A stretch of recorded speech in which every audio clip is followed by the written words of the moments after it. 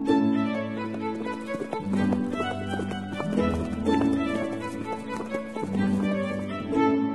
listening to Nick Luck Daily.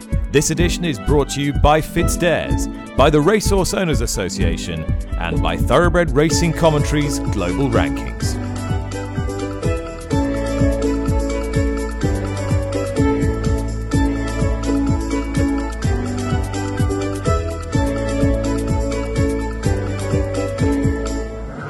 Good evening, thank you for listening to another Saturday edition of the Nick Luck Daily podcast. My name's Charlotte Greenway and it's Friday the 17th of September.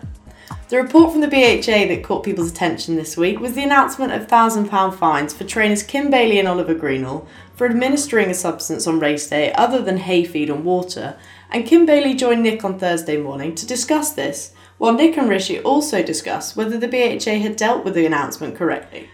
Gordon Elliott had his first runners this week after serving his 6-month ban, and David Russell was back in the saddle at Downpatrick this afternoon after nearly a year on the sidelines. We also learned of the retirement of dual champion chase winner Altior at the age of 11, and I'll bring you a snippet of Nicky Henderson's tribute to him shortly.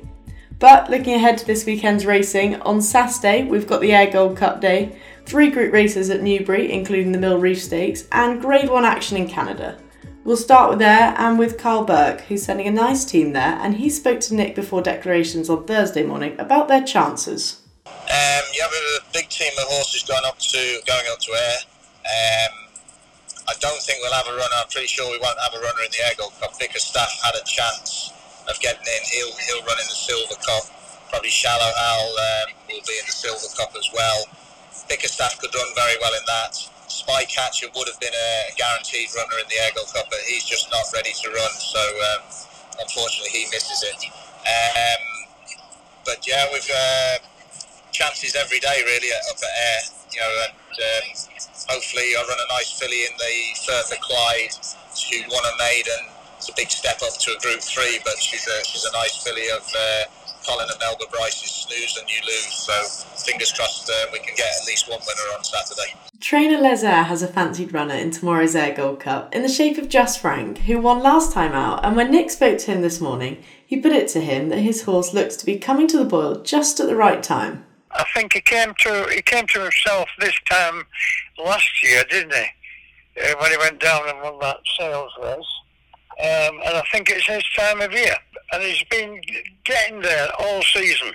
And to Thirsk, he showed he's back to where he was.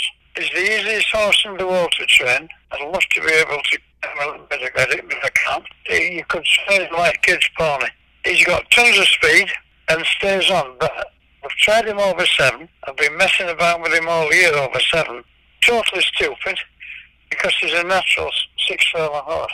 But as you say, he stays on really well at the end of those sprint races, and Ayr is the place where you need to do that with that stiff finish. So you've got the 6 furlongs, you've got a bit of cut in the ground. Paul Mulrennan seemed to get on really well with him. How hopeful can you be, Les?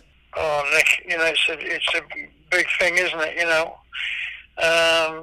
I mean, the biggest thing in our career, we're within the EBOR.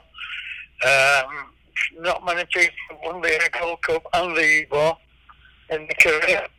So, I mean, that's how difficult it is. We're expecting a big run from him, even though I know it's going to be tough.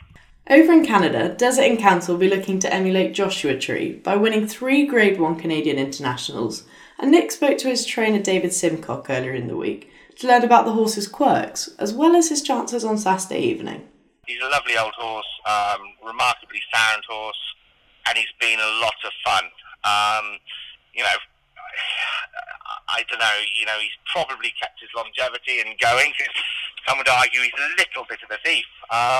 He's quite quirky, but he's turned up in a lot of good races and he's won a lot of prize money. I don't know. I sort of get the sense that you're doing him a bit of a disservice, really, saying that. He's got a big fan club. Yeah, well, listen, he's probably a lovable rogue, and everybody loves a rogue one way or another. But listen, he's been consistent. I don't know. I'm not sure how many stakes races he's won now, but it's close to 10. Well over $1 million in prize money, and he seems to turn up. And he turns up generally at a time of year. And this seems to be his time of year. His run in Windsor was very good filly, and trying to give her £13 was no mean feat. But I think sort of what's kept him going is, if it's not his day, he's very quick to stick two fingers up you, and he'll run average, and that's probably why he's kept going for so long. And that's probably why he's had you tearing your hair out on occasions as well. Occasionally, but when he's also given us some wonderful surprises. He won those 4 stakes races about 2 years ago. He was third in an Eclipse. He's turned up at Royal Ascot and Champions Day on numerous occasions to pick up the pieces and win decent prize money for finishing 4th, 5th and 6th. Listen, he's just a credit, and he's a very, very lovable character. And listen, he goes there on Saturday in great shape. This week has seen the first running of National Racehorse Week, a concept created by trainer Richard Phillips as an opportunity to showcase the immense care and attention that racehorses receive. So, over 100 yards across the country have opened their doors this week to the public, and it's been very well received. But trainer Joe Foster has gone one step further and is reaching out to those unable to come into the yard, as she explained to Nick on Wednesday. So rather than open up the yards to people who probably already love racing, we decided to take the horses out to those people who couldn't get to visit the yards or see the racehorses or even go racing. Particularly after COVID, we thought there's a lot of lonely people who've been isolated on their own. So we've been visiting local care homes and then integrated that with visiting some of the local schools just to introduce the kids to racing, because they're obviously our future audience. And so we thought, well, maybe we'll teach them about working in racing and how the horses are looked after and everything that goes around it. So to put it in young brains at an early age, we thought was probably, and they loved it. They've loved it. It's been massively positive in every direction. So it's a fantastic idea, and it must have given you an awful lot of joy to see how much pleasure that it spread. Do you know, it's quite surprising because it was quite emotional. Even the staff sort of were. I couldn't believe how rewarding it was. The first visit we went to was to a care home, and these residents, there was 38 residents, and most of them were wheeled out, or very few of them could walk without an aid, and the joy that it brought to them, and the racehorse. He's obviously he's only 75% fit at the moment, ready for the jumping season, but he warmed to them and he was gentle, and they fed him carrots and they just sort of touched him and they let him sniff them, and the smiles it brought to those faces. And some of them haven't had visitors for a year and a half still. They've been in and out of isolation with COVID and things. It was fantastic, and it's so good to feel like we're actually giving something back.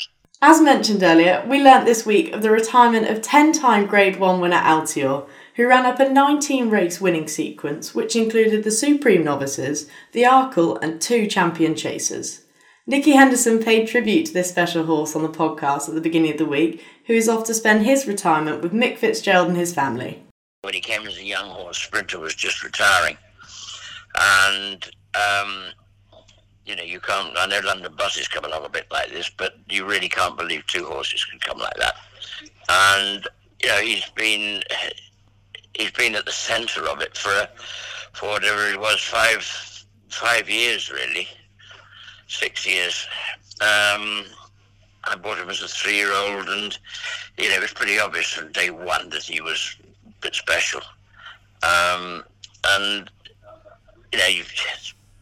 they are all consuming when you're running in those sort of races. You won 10 Grade 1s, 5 Grade 2s in that run of 19. So,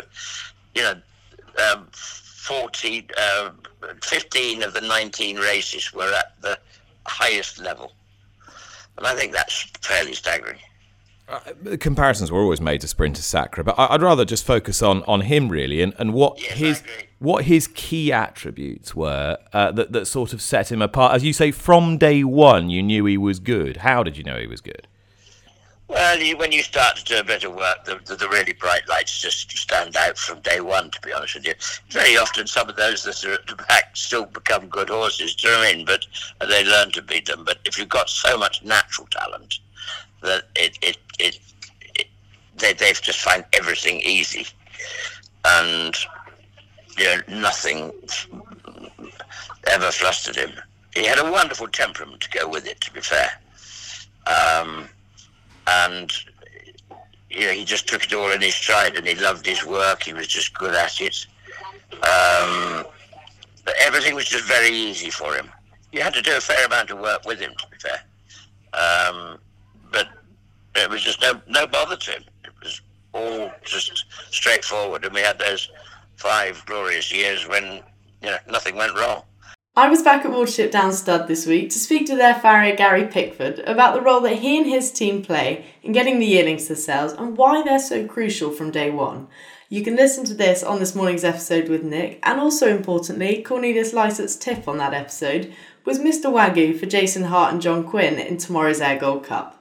Thank you very much to all of you for listening. Nick will be back with you on Monday morning. I hope you have a great weekend.